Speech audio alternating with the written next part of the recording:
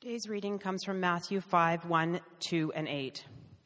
Seeing the crowds, he went up on the mountain, and when he sat down, his disciples came to him. And he opened his mouth and taught them, saying, "Blessed are the pure in heart, for they shall see God." You may be seated. And as you're being seated, let's pray together. Heavenly Father, we do thank you this morning that you, by your Spirit, have drawn near to us. And we ask now that as your Spirit lives inside of us and moves and transforms us, Lord, that we would draw near to you now. Father, we ask for eyes to see the things that you want to show us, for ears to hear the words you want us to hear and need to hear. We are completely dependent upon you moving in and through us by your Spirit, and so we are so thankful that your word speaks to us today. I pray this in Jesus' name, amen. Well, in our efforts to unpack the sixth beatitude today, if you're new with us this morning, we've been going through the past 5 weeks, actually 6 weeks, through the Sermon on the Mount, exploring what that means for us, what that looks like, who is Jesus, this preacher who preaches on the Mount. And today we've come to verse 8 of chapter 5, and we're going to go all the way to the end of chapter 7. And so we're kind of moving slowly, but that's okay. These Beatitudes, as we'll see, set the pace and the tempo and the framework for us to go forward in the sermon. This morning, blessed are the pure in heart, for they shall see God. I want us to, before we dive into that beatitude, consider three news articles I came across this past week. And at the end, I'll explain to you how they're connected. It might seem quite random at first, but bear with me. The first was this. The New York Times had an article, and the headline read, "Taking Ayahuasca When You're a Senior Citizen." Now, if you don't know, and maybe you're like, what's going on right now? Ayahuasca is a powerful psychedelic. It has the active ingredient of DMT. And apparently there's been this uptick in people, mostly white, mostly young, mostly North American, traveling to South America and Central America to go to these retreat centers to take ayahuasca, to take the psychedelic with the hope, so the article tells us, of seeing God, of encountering some sort of profound vision. In the article itself, there are examples of like the person lying on the mat next to the journalist is like vomiting snakes, and it's like these crazy visions. Other people talk about having long hurts resolved, like seeing insane things. Really, that's the first article. Again, I promise I'll tie this all up at the end. You're like, what is he talking about right now? Second article I read was entitled this. It came from the Washington Post. It was called, "In Space, John Glenn Saw the Face of God." In space, John Glenn saw the face of God. Some of you are old enough to remember that John Glenn, fifth person ever in space, first person to ever orbit the planet, a famous American astronaut who was also a Christian. And on his journeys into space, thought he could see God and his creation and the beauty of it as he went into the stars. And so it was an obituary piece for John Glenn who saw the face of God in his creation in space. The third headline read like this: AI versus God, who stays and who leaves?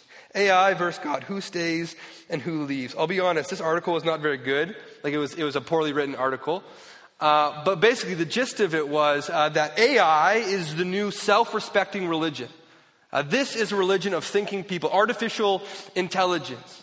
And really, in a few years, Silicon Valley will do the unthinkable. They will produce their first soul, putting forever to bed the debate, does God exist or not? It doesn't matter, according to AI people. We can create God in our own image. Now, at first glance, these articles seem unrelated, like completely unrelated. But I want to suggest this morning that the link that ties all these three articles together is exactly what Jesus wants to teach us about in this sixth beatitude. Each of these articles, in one way or another, one shape, one form or another, is concerned with our knowledge and experience of the transcendent. Our knowledge and experience of the divine. Our knowledge and experience of someday maybe seeing God.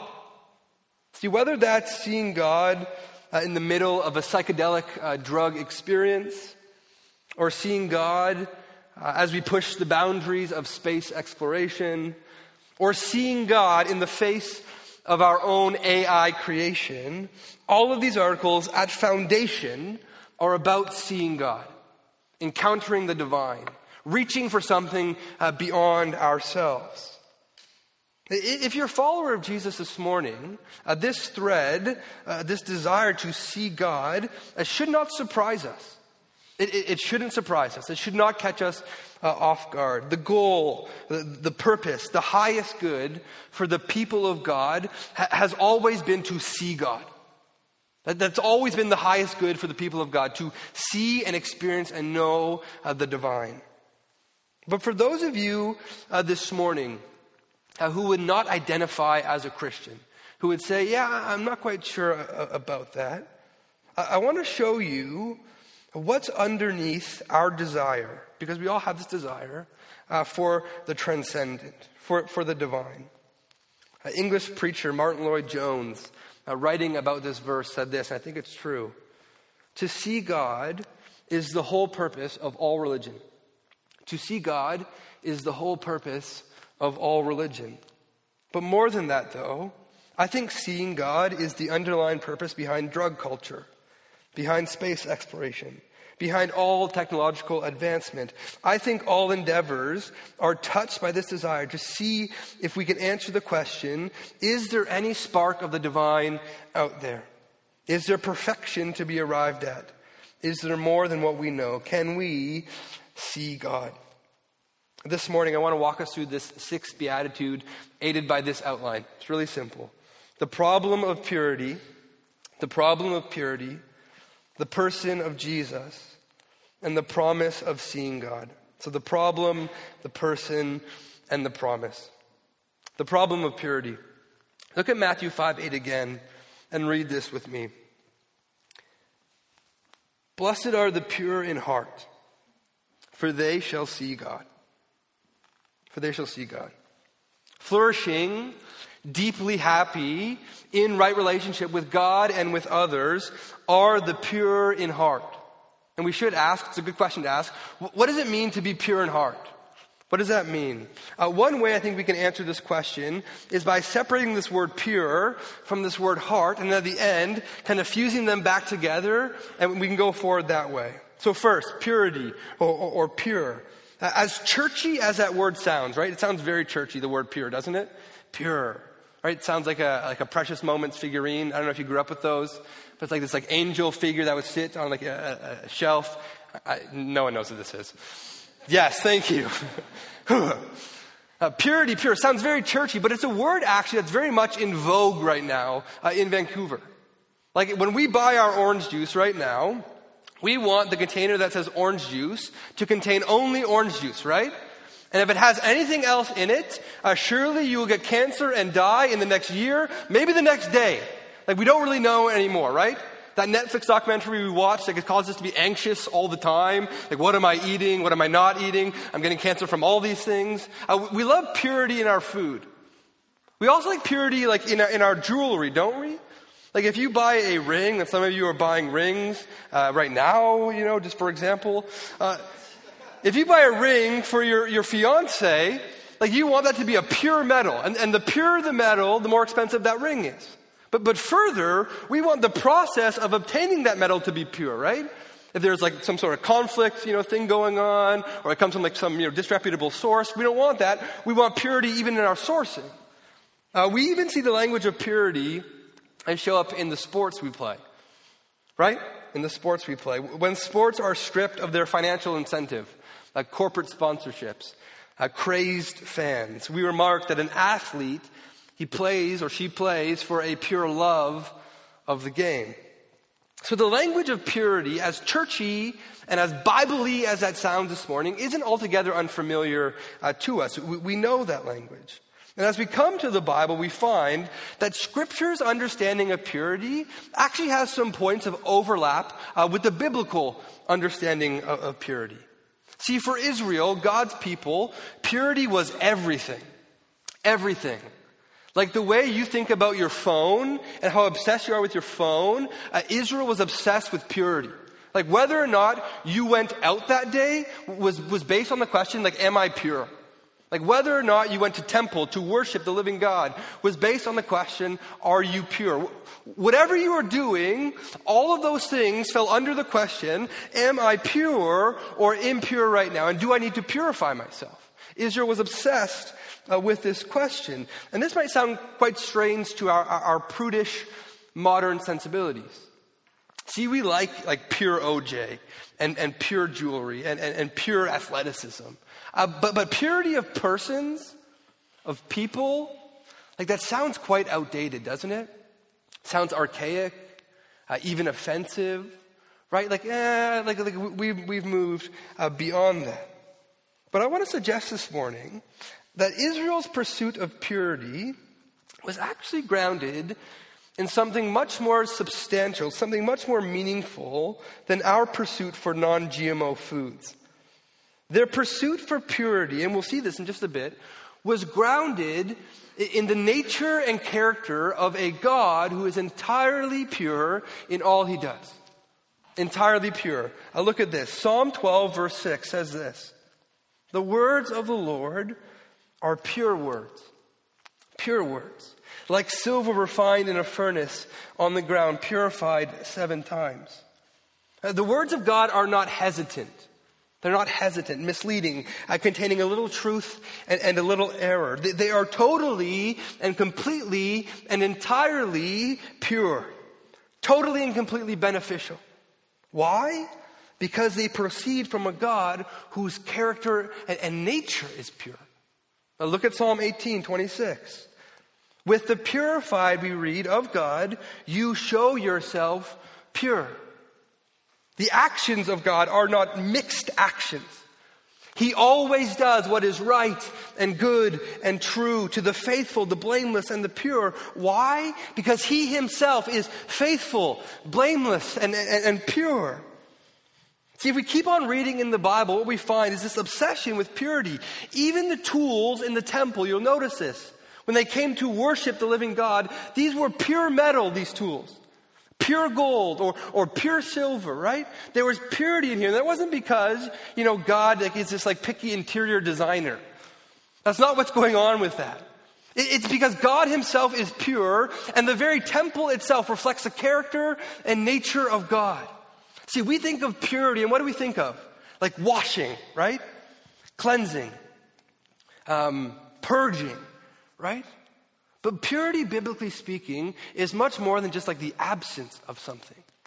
Purity, biblically speaking, speaks to the fullness of God's character and nature, his goodness, his perfection. He is not mixed. He is not wavering. He is totally and completely, he's good. This leads us to the second word we need to rightly understand. Jesus says, blessed are the pure, and then he says, in heart. In heart. Now we see the word heart, and I see the word heart, and automatically I think of what? Like emotions, right? Emotions. Like that guy's got a lot of heart, right? Or that girl's got a lot of heart. And we've talked about this a bit already, but that's not how Jesus' world understood the word heart. Now for Jesus, the heart is a control center of every person. It's the control center of every person. All of our thinking and our speaking and our doing all proceeds, Jesus believes, from the heart. And this is all over the Bible. Just after the sermon in Matthew 15, Jesus will say this, for out of the heart come evil thoughts, murder, adultery, sexual immorality, theft, false witness, slander. These are what defile a person.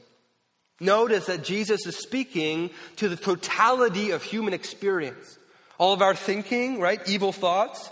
Our actions, murder, adultery, sexual immorality, theft, false witness, slander. Our speaking, slander. The totality of human experience, Jesus says, not just part of it, not just some of it, all of it comes from our heart.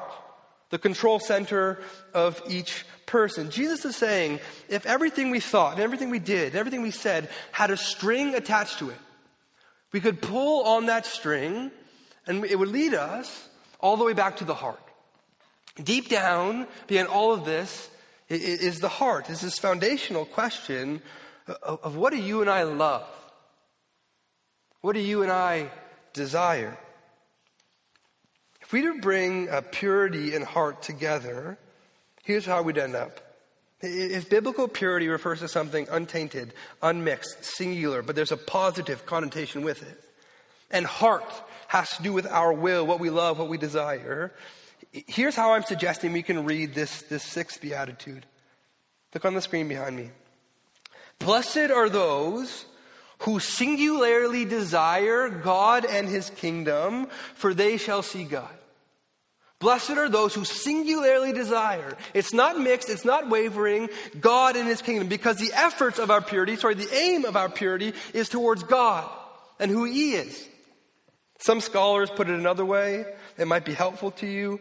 Dale Allison, W.D. Davies said this: purity of heart is to will one thing, God's will, with all of one's being. Do you see the problem now? Is it immediately obvious to you? As I was studying this week, the problem became immediately obvious to me. Purity of heart is to will one thing, God's will, with all of one's being. Who among us this morning is brave enough to stand up and be like, that's me. I'm here with you this morning. All of my thinking, all my doing, all my speaking, none of it's mixed. It's all towards God. It's all towards his kingdom. Like, that's me. That's me. I do that. None of us. None of us. The problem of purity since man's rebellion in Eden has been that no one has lived a life pure in heart. Pure at moments? Sure. Pure in actions? Sometimes. But pure in heart? It's impossible. And if you don't believe me, consider the Old Testament character Job. I don't want to offend you, but Job was more spiritual than you. Job loved God more than you love God. Job was more righteous than you. Job was a better philanthropist than you. Job was altogether a better person than you. I'm just saying that's true. He's better than me, better than you, better than all of us here. Job was a pretty stinking good guy. That's my point. And yet Job says in Job 4:17, can mortal man be in the right before God? This is Job saying this. Can a man, listen to what he says, be pure before his maker? Job does not seem hopeful on this point. How about King David? I know King David had some pretty terrible moments, but on the whole, King David also better than you, better than me, better than us. King David asks in Psalm 24, who shall ascend the hill of the Lord? And who shall stand in his holy place? How does David finish that line? He says this: he who has clean hands and a pure heart, who does not lift up his soul to what is false, and does not swear deceitfully, he will receive blessing from the Lord and righteousness from the God of his salvation. Such is the generation of those who seek him, who seek the face of the God of Jacob. The problem of purity is that we can't get it. We can't get it. That's the big problem. Well, the good news this morning, and here's the turn for us this morning, is that David spoke better than he knew. He spoke better than he knew. There is one who has clean hands and a pure heart. Not only that, one who has clean hands and a pure heart, who would purify the hearts, clean the hands of you and I. We come now to point two, the person of Jesus. It might be discouraging as we keep on going in the sermon, just sort of like to warn you. Jesus does not lessen the demand for purity of heart. In fact, it seems that he's ramping it up.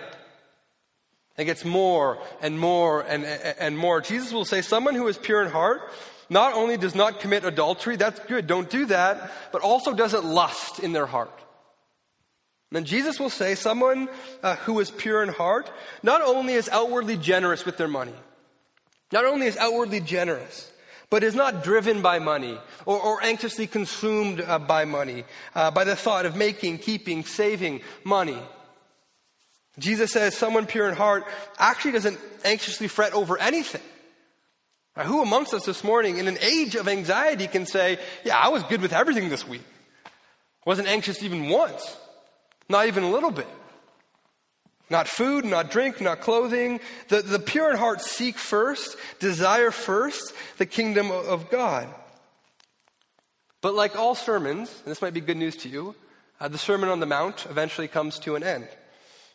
And to show us how the person of Jesus solves the problem of purity, I want to take us to a story we find immediately after the Sermon on the Mount in Matthew chapter 8, verse 1. If you have your Bible, go to Matthew chapter 8, verse 1. If you don't have your Bible, you can look on the screen behind me. But we read there of a story where Jesus encounters a leper. This is immediately following the sermon. Matthew records for us. When he came down from the mountain, great crowds followed him. And behold, a leper came to him and knelt before him, saying, Lord, if you will, you can make me clean. And Jesus stretched out his hand and touched him, saying, I will be clean. And immediately his leprosy was cleansed. And Jesus said to him, see that you say nothing to anyone, but go, show yourself to the priest, and offer the gift that Moses commanded for a proof to them. If impurity was a disease in the ancient world, it would be leprosy. It would be leprosy. That would be the face of impurity. This disfiguring skin condition, oftentimes leading to the loss of limbs and extremities, was not only horrific for the person dealing with it, but oftentimes, maybe you know this, forced the person to leave the major urban centers and form these little leprosy colonies on the outskirts of these major sort of urban areas. They were an outcast both internally, it's terrible, it feels terrible, but socially they were banished. Socially they were on the outs, they were not included. To be a leper was to be impure, period. Leprosy is the picture of impurity. Some even thought that leprosy was a result of God's disfavor towards you. So here comes Jesus down the mountain. Here comes Jesus down the mountain. And who do you think? He's just preached, think about this. He's just preached like the greatest sermon ever. And people are like, wow, that's amazing, right? And who is he greeted by? Like a king? Like, come with me? Like, you're now a king as well? I don't know how that works in terms of passing on kingship. Or a literary agent? Oh, this was good, we should put this in a book, right? It's a joke. Now, who is Jesus greeted by? He's greeted by a leper. The face of impurity, a horrific, impure, outsider leper. And before we get to Jesus' response to the leper and the leper's request, I want us to notice something very simple. The leper shouldn't be anywhere near Jesus. He should not be anywhere near Jesus. And in fact, if we keep on reading in Matthew, there are a lot of people, impure people, who shouldn't be anywhere near Jesus. A soldier fighting for the other team.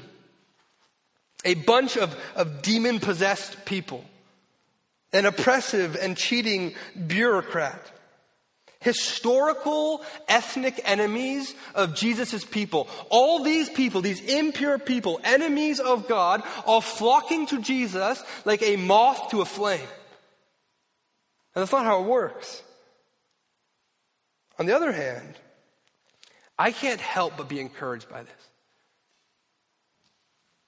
Maybe this morning you have a growing sense of your own impurity. Your inability to singularly desire anything, let alone God's kingdom, let alone Jesus. And do you remember what the first words out of the leper's mouth were? He said, Lord, if you will, you can make me clean. Purity of heart this morning and every day begins for the leper, for the demon-possessed, for all of us with mixed and competing desires with a recognition that Jesus alone can purify us. More than that, what does the leper say? Lord, if you will. That Jesus wills, desires to purify us. To those who recognize their impurity, Jesus does two things. And the first thing he does is he, by his Holy Spirit, he touches us. He touches us. Matthew 8:3 reads simply and beautifully. Did you catch that? And Jesus stretched out his hand and touched him. Like Matthew could have just said, and Jesus touched him. Gave him a pat on the back, right? A little anointing on the head. I don't know what Jesus' moves were at the time. But he could have just said that, right?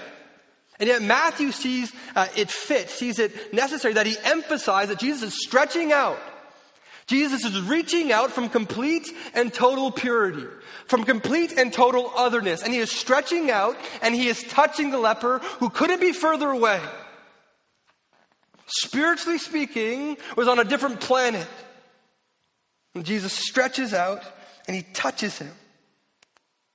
Jesus is reaching from a place of complete and total singular devotion to God. He touches the leper, and what I want to say this morning is that he touches us. Or how is that? That sounds very nice in a sermon, but what does that even mean? The Apostle Paul says that while we were still in our sin, still impure, mixed, Jesus dies on the cross for our sins.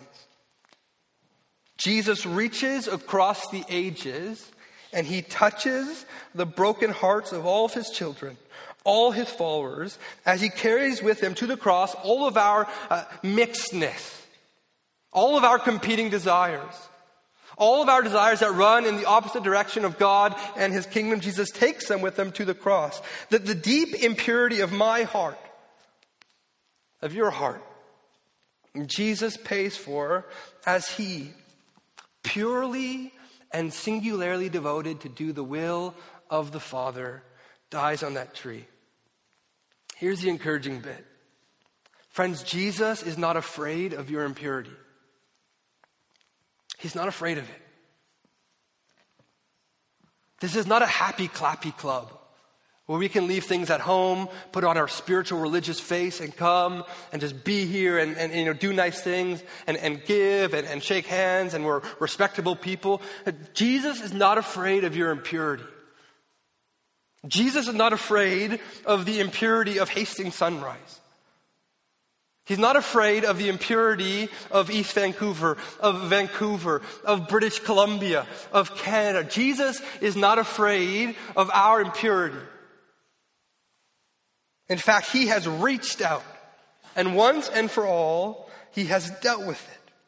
And the author of Hebrews puts it like this: for it is impossible for the blood of bulls and goats to take away sins. But when Christ had offered for all time a single sacrifice for sins, he sat down at the right hand of God, waiting from that time until his enemies should be made a footstool for his feet. For by a single offering, he has perfected for all time those who are being sanctified.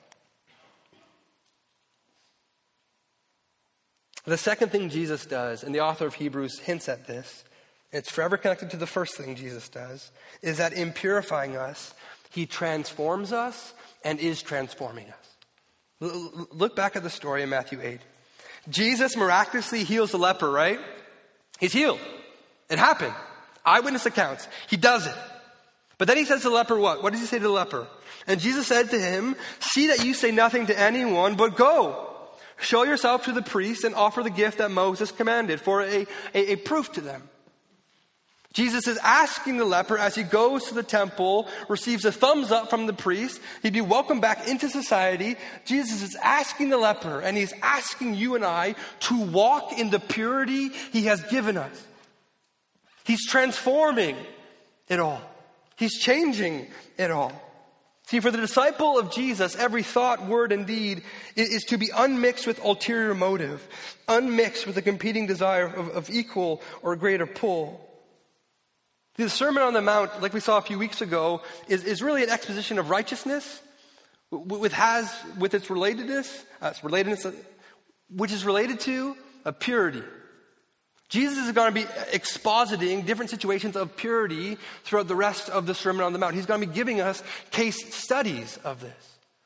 But one of the best case studies of purity, we'll see, will be in Matthew 6, 1-18. Jesus will talk about doing spiritual things. And we like to do spiritual things in Vancouver. We are a quote-unquote spiritual people. And Jesus asks us to take a hard look at the spiritual things that we're doing. He's going to contrast there the person who does spiritual things for the purpose of being seen by others, and the person who does spiritual things like pray and give and fast because they genuinely have a singular desire for God and His kingdom. Let me ask you, Christ City, this is a great point of application if you want to narrow it down here. Why do you do the spiritual things you do? Why do you do the spiritual things you do? Let me elaborate. Do you read your Bible in the morning or at night or whenever you read it, so that you can tell other people you've done it? I did it. I'm spiritual. Do you do it to gain knowledge for yourself, to use as a weapon against other people so they'll know, oh, Jake knows his Bible, or so-and-so knows their Bible. Like they're spiritual, they're mature, they're godly. And we read our Bibles to gain an advantage over other people, to beat people with like a club. And do you give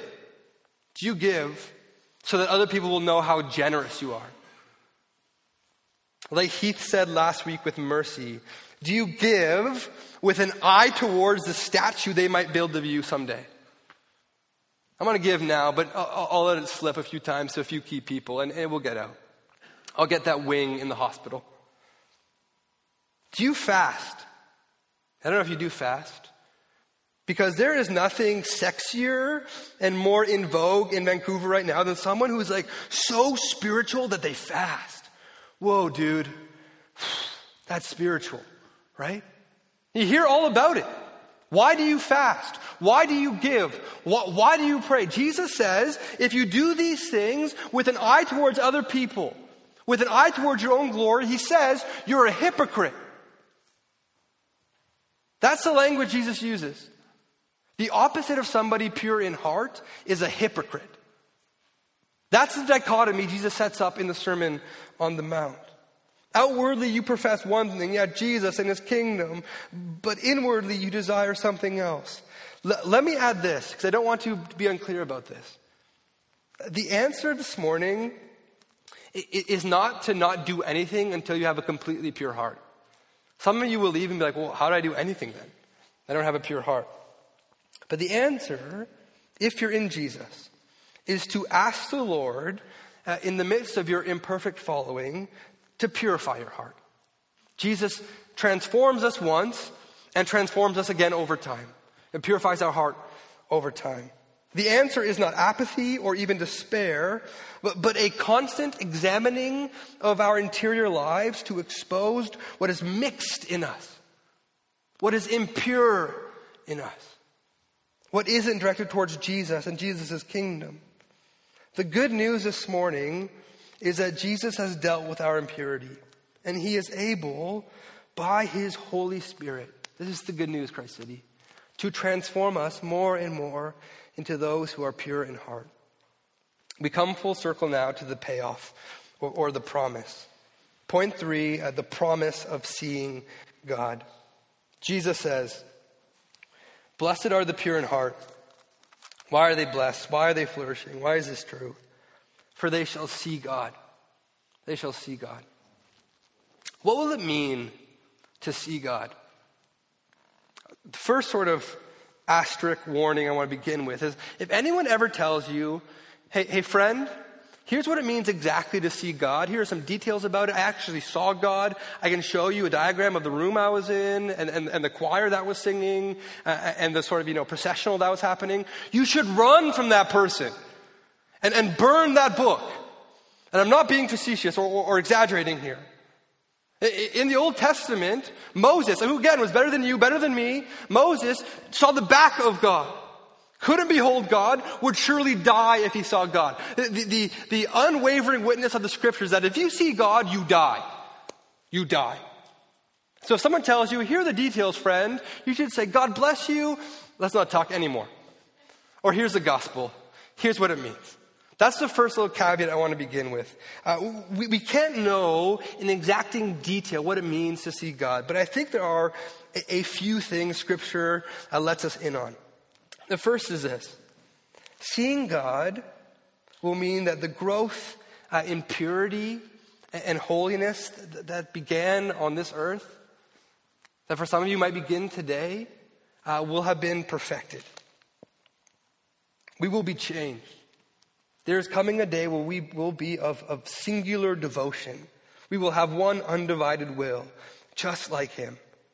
And the Apostle John, he writes this, Beloved, we are God's children now, and what we will be has not yet appeared. But we know that when he appears, we shall be like him because, listen to what John says, it's almost too amazing to believe. We shall see him as he is. Seeing God means that we will be changed. We will be changed. And as our beatitude reminds us, not just by way of a new imperishable body, but deeper still, with a new heart filled to the brim with one affection and one love. We will be changed. Now, if that's too out there for you to even imagine, I think one way in which we can anticipate this day now, today, is to think about a time in our lives when someone has put in the effort to truly know us, to truly listen to us, to truly hear us. They don't immediately judge us or categorize us, but worked hard to truly get to know us. Can you think of that time? What did that feel like? When we see God, we will be seeing the one who knows us. There's no wondering, like, do I belong? Because God sees all your stuff and says, yeah, you're mine. He knows all of us. All of that long-held hope that our suffering was being seen. Our prayers were being heard. Our tears being collected will be confirmed. And Paul writes this, For now we see in a mirror dimly, but then, again, what does he say? Face to face. Now I know in part, then I shall know fully, even as I have been fully known. I think one of the reasons that Lloyd Jones is right, that all of religion, all life is centered on the purpose of seeing God, is that all of us, I don't care how you come here this morning, all of us are holding out hope that there is one who truly knows us, who truly sees us. All of us, all of our unmixedness, and in Christ accepts us. The second thing we can say about seeing God is that it means not only will we be transformed, but all of creation will be made new. The Apostle John, in a vision of the new heavens and the new earth, said this, Then the angel showed me the river of the water of life, bright as crystal, flowing from the throne of God and of the Lamb, through the middle of the street of the city. Also on either side of the river, the tree of life with its 12 kinds of fruit, yielding its fruit each month. The leaves of the tree were for the healing of the nations. Verse 3, No longer will there be anything accursed, but the throne of God and of the Lamb will be in it, and his servants will worship him.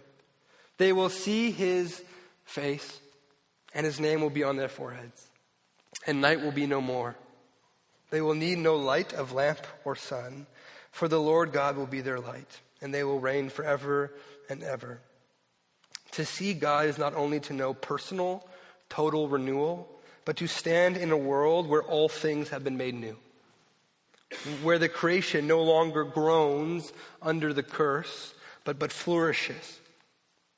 Thirdly, and this is perhaps most importantly, seeing God means we will see God. Ultimately, it is God who is the object of our seeing. It is God in all his glory and his goodness that you and I, veil removed, will see, will enjoy, will know. I think the longing we have to see God, I don't think that's a silly longing.